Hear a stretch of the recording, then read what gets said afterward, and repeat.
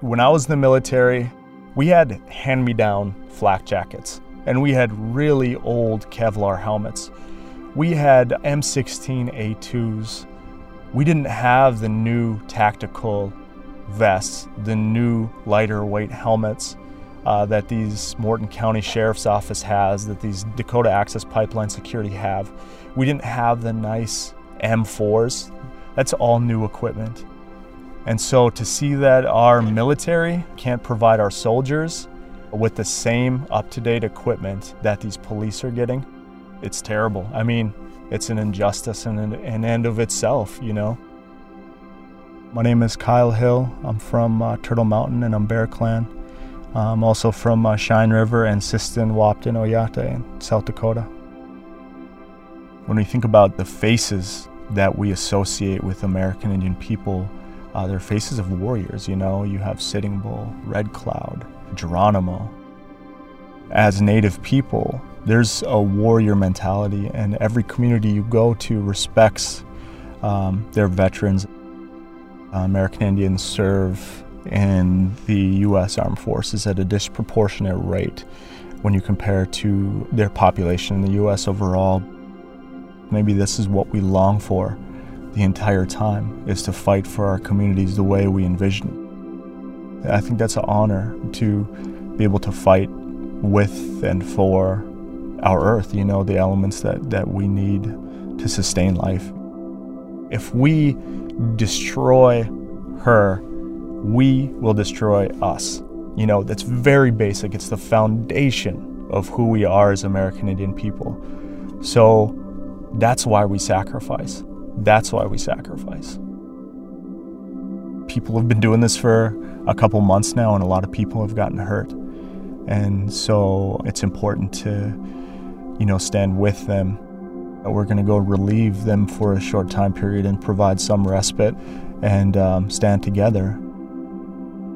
Standing in front of Morton County Sheriffs, standing in front of the National Guard of North Dakota, making known our interests as veterans. If you choose to oppose us, you are opposing the very men and women that our country honors so patriotically, you know, at every other moment in time. So if they take this moment to hurt or inflict damage on us, then that speaks more than words about the current identity of North Dakota and perhaps the U.S. Overall. If the law does not privilege the moral justification behind the stand at Standing Rock, then something is wrong in our country. The 2,000 plus veterans that are going there, not all of them are Native, and I think we have to also really appreciate that.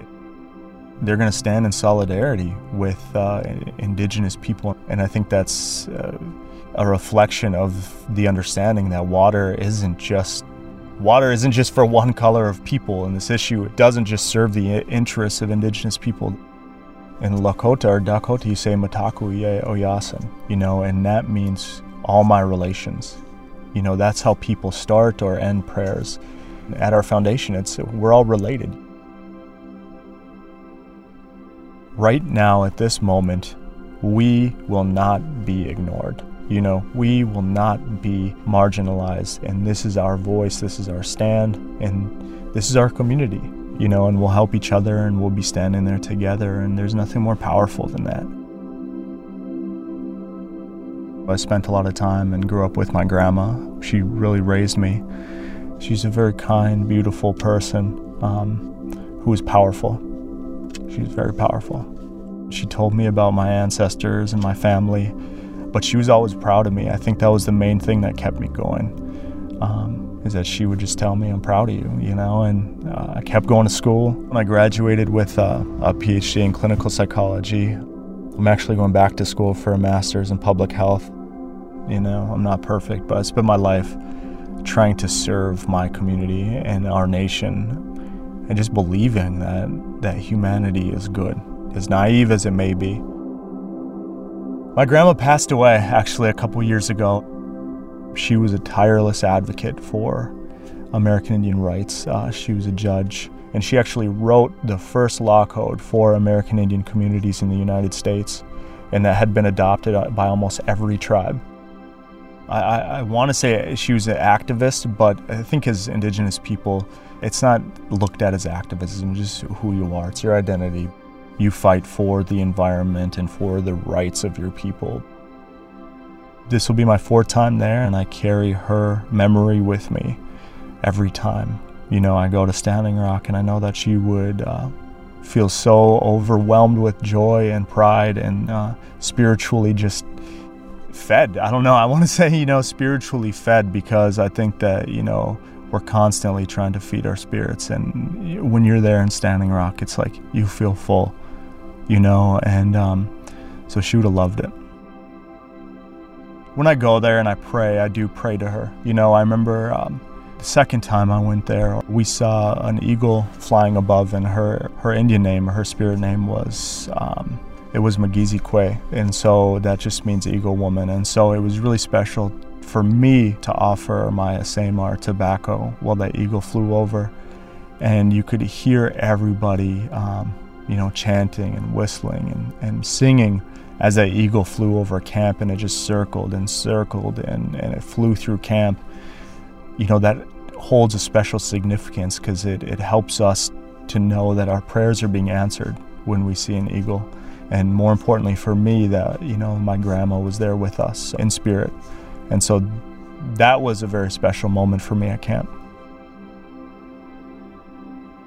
Standing Rock is just, when you're there, it's just so beautiful. I mean, it's heartwarming and it fills your soul.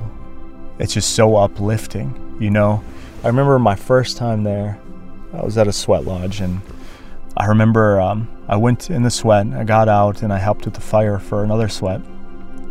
And so I remember hearing the songs from the sweat, which are ceremony songs, they're meant to heal. And I remember hearing the ceremony songs in my left ear, and in the right ear, I remember hearing round dance songs, which is a celebratory song up on the hill at the main camp.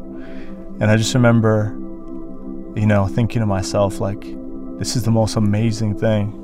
I've never experienced this before, just being engulfed in this culture that I hope it never ends, and I looked up at the stars and I was like, this is incredible.